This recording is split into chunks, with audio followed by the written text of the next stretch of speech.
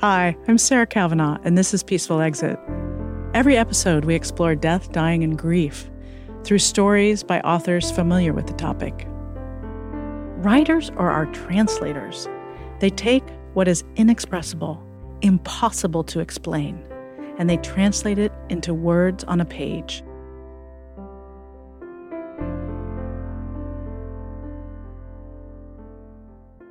Today, we're talking with my dear friend, Kristi Nelson, who has been sharing her wisdom with Peaceful Exit for many years. She's a long-time stage 4 cancer survivor, and she's the author of Wake Up Grateful, the transformative practice of taking nothing for granted.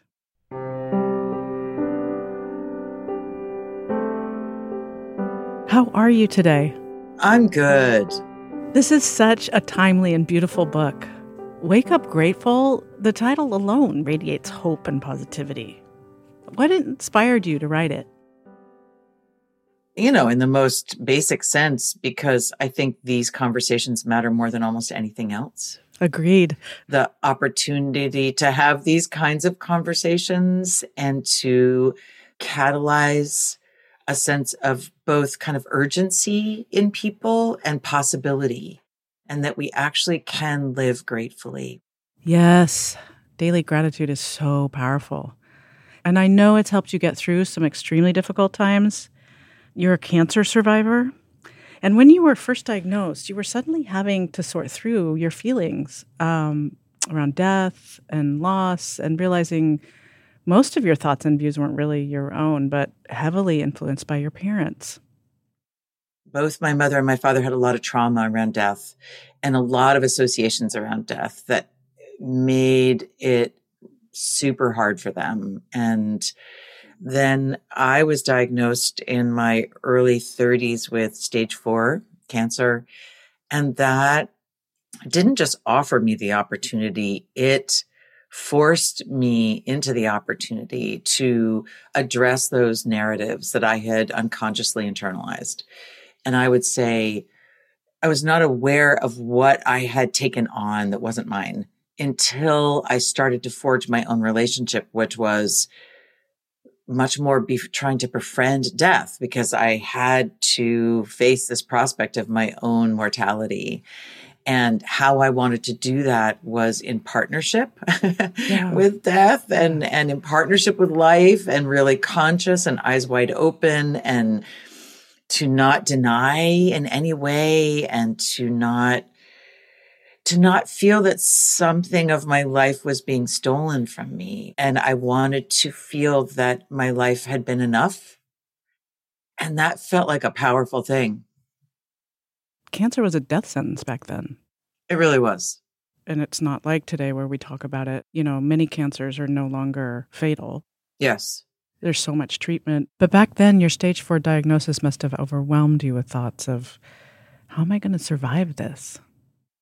Yeah. When I was in my early 30s, there was this whole idea that cancer was a death sentence, but also if you had the right attitude, you could cure yourself. So there was a tyranny in both ways, actually, because it was far enough along in cancer to have been influenced heavily by the New Age movement and your attitude is everything. Yeah, and if you don't get your attitude right, you're doomed. And if you get it right, you're going to be saved. And so it was like, oh my God, I felt like I was walking on a tightrope, because how do you do that when you're dealing with stage 4 cancer? How do you get your attitude just right? Because for me, there was so many feelings, and I was scared I might die, and I was sad I might die. But then I felt like, oh God, if I'm sad, then I'm going to really ruin my chances of living. And you don't have the right attitude. If I'm scared, I'm just doomed. It's like if there's anything. So I'm trying. There's a lot around being ill. It's super hard, and everybody has an idea about what you should do. Mm-hmm. And we're on the receiving end of so much love and care that feels like pressure. It feels like mandates. It feels like advice that's often unsolicited. There's so much that comes at us when we're really sick, and it comes out of care, a lot of it. And I think also there's all that stuff about death is also woven in there. Mm-hmm. So it's not just, here's how you're going to stay alive, but here's what the prospect of your dying is bringing up for me. So then all of a sudden you're managing everybody else's feelings. And yes. Yeah. And there's layers and layers. It's like you're being kind of layered on with all this stuff. And so it took a lot for me to sort my way through, and including finding my way into a different kind of relationship to the prospect of dying. Different than your parents. Different than my parents, different than the people around me. It was my own. And that felt super important. It was informed by reading, by praying, by meditating, by talking with people who I trusted, by becoming a student of the possibility of death and and the reality of death, the truth of death, and how I could be in a different relationship with that than I was seeing around me. And that was an amazing thing to get to go through at 33. Pretty incredible. You mentioned having to manage other people's feelings around your diagnosis and the possibility of your dying, and I'm remembering that with my brother. I know that was particularly true of your father. For my father, there was a pall over everything. It was as if I was already kind of gone. His grief was so immense that there was no room for the fact that I was still alive, going through treatment and everything. It was like he was preparing himself for the possibility of my death. And so it felt like there were often times that it felt very morbid, you know, and I remember being in the car when we were coming back from chemotherapy in Boston. He was driving and I said, Dad, pull over the car. You have to pull over the car. It's like, I was so frustrated. It's like, I'm not dead yet. Like, you can't write my eulogy. My death is not going to be your tragedy. Like, please. So then what I feel as soon as I say that is, I don't want to be a failure. I don't want my death to be a failure. Like, please, you know, and I felt that from both of my parents, that my death would be a failure. It would be a failure of my will. It would be a failure of like loving life enough. There was a message that was so heavy in the space around me, which was, you know, the belief even that if you wanted to live enough, you would live. And only people died of cancer who wanted to die. I mean, people literally said that to me. And I just felt like, what a loaded experience to be so ill. And then to feel that I couldn't just face the prospect of dying with any degree of peace. It was so heavily laden with all of these associations and narratives that I was inheriting and absorbing. And so it took very strong, loving boundary setting with the people around me. And I had to contain my space. A lot of times I had to, you know, push things away. I had to forge my own relationship with myself, with something larger than myself, in order to try to get my own rudder on my own boat. Like, where am I going here? And how do I feel about it? And what's really true for me?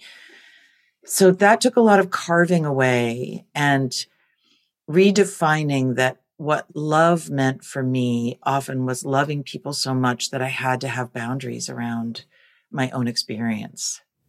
Oh, it just took so much courage to do that.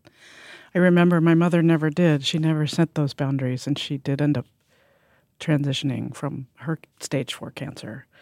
And I wonder how much, in your experience, of those boundary settings and that saying no to the tragic narrative that your dad had was what saved you.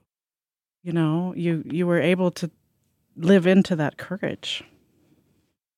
You know, I am still here after so many years, for I have no idea what reasons and why, honestly, because I'm not a person who makes those kinds of pronouncements like, I was saved because I'm here because I think there's so much danger in that. And also people would ask me, how did you do it? You know, as if there was a formula. And I have to always say I don't believe there's a formula. I don't believe that if you do this thing right or this thing wrong, you're either going to die or live. Or it was more like, what I really learned was how to trust myself, how to develop an interior litmus test, an interior touchstone that was what developed in me in my early 30s. That was so helpful, which was I could hold a possibility or advice or a feeling or someone else's counsel or a prognosis or a doctor experience with a doctor.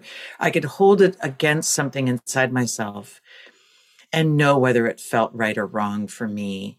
And I had to do a lot of saying to doctors and to family and friends and people, strangers, that's not my truth. And I need to set a boundary here. That was such a powerful formative experience. Don't know anything about what it contributed to my lifespan after that, but it contributed to my quality of life after that. Yeah. In that Yeah. being able to do that. And sometimes it's under tremendous strain and pressure that we develop those capacities. This was one. The cauldron of cancer taught me that. Beautifully said. Okay, we've talked about your dad and how he dealt with death. But your mom, she had a complicated relationship with death too. My mother's mother got cancer. She had what they believe is kind of thymus originating Hodgkin's cancer. When my mother was around 8, she was quite sick. My mom was the oldest. She had a younger brother, and their mom was very ill. And at the time, blood transfusions were the only treatment.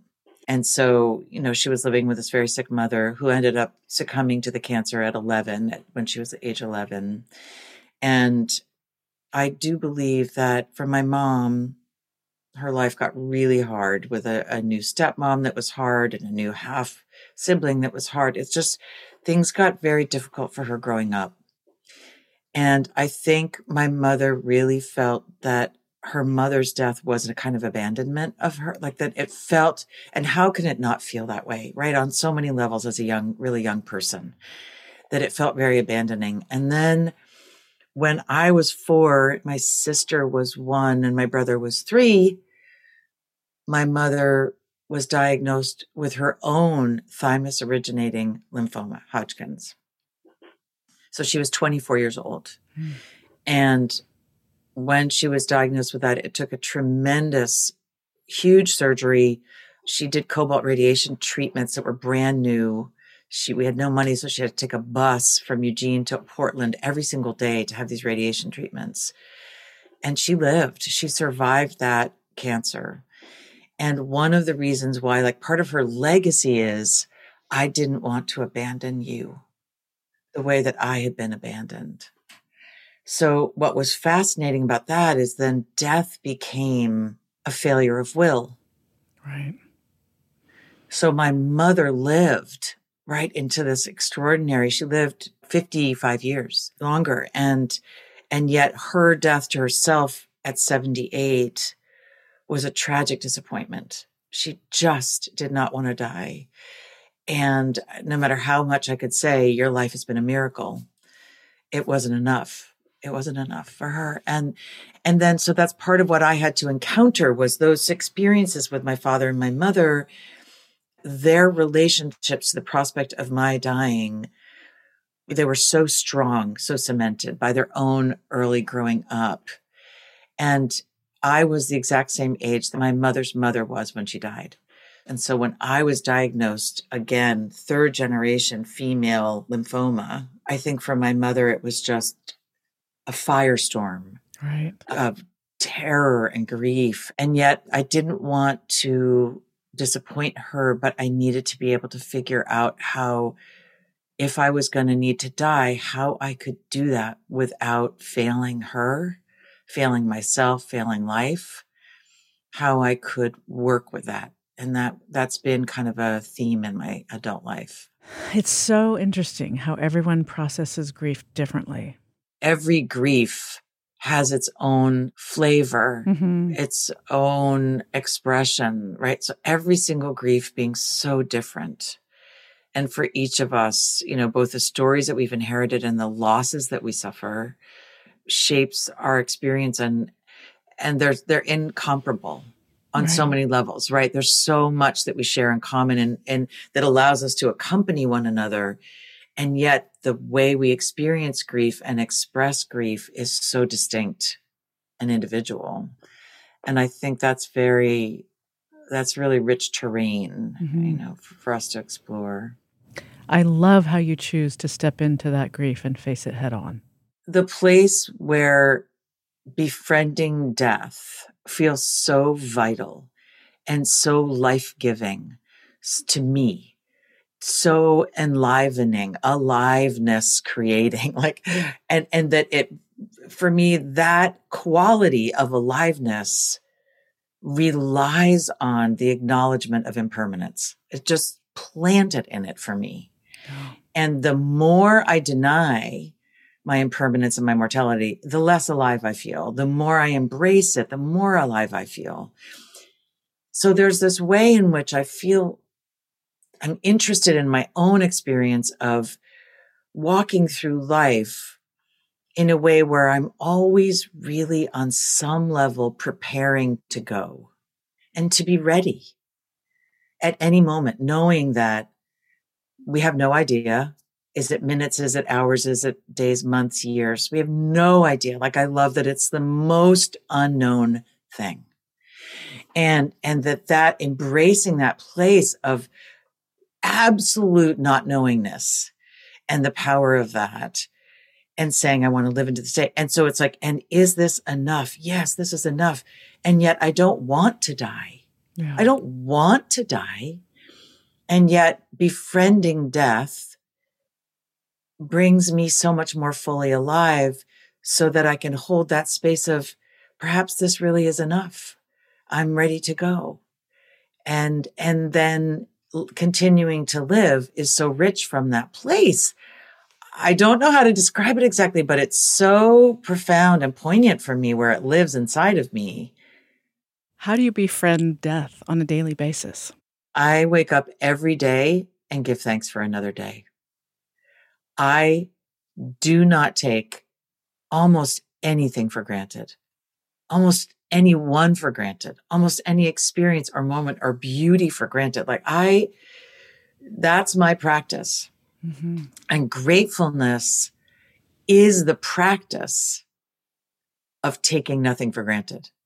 Gratefulness for me is so clearly about, and I've started to actually use this language of remembering to take nothing for granted, that the practice is whatever helps us remember.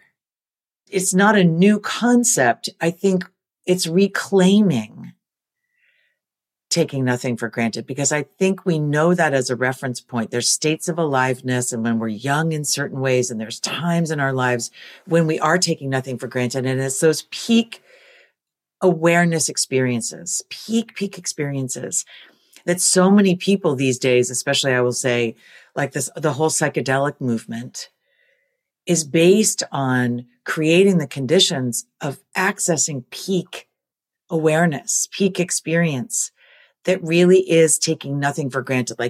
You have perspective and you see so much and you feel so much. And those experiences are states of aliveness that for me also include the awareness of our mortality. What does a peaceful exit look like to you? Oh God, I've got so much to do. Yikes, the paperwork, but it's not there, because I trust that, all those things will tend to themselves in some ways, or other people. I'm going to be leaving a lot of people things to do.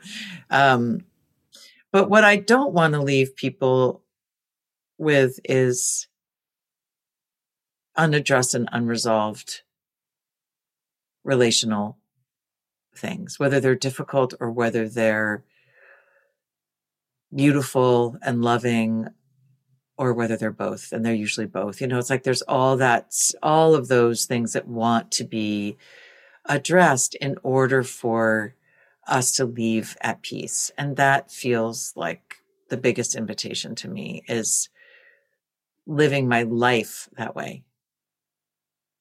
Not waiting. And, and I'd love, a good harp. And I'd love a good,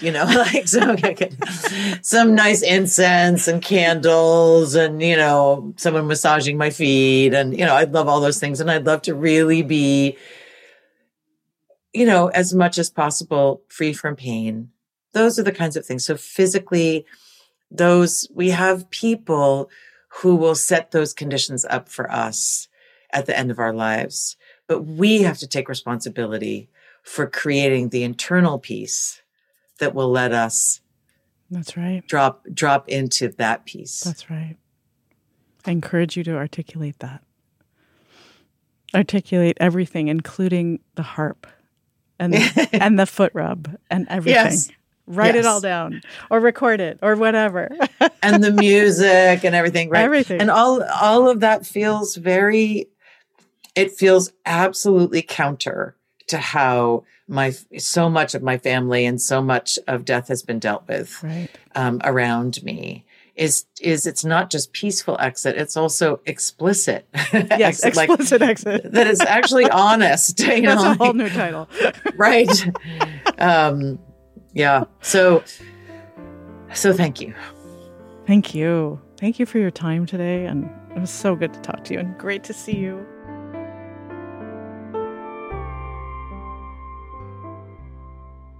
Thank you for listening to Peaceful Exit. You can learn more about this podcast and my online course at my website, peacefulexit.net. If you enjoyed this episode, please let us know. You can rate and review this show on Spotify and Apple Podcasts. This episode was produced by Large Media. You can find them at larjmedia.com. Special thanks to Ricardo Russell for the original music throughout this podcast. More of his music can be found on Bandcamp. As always, thanks for listening.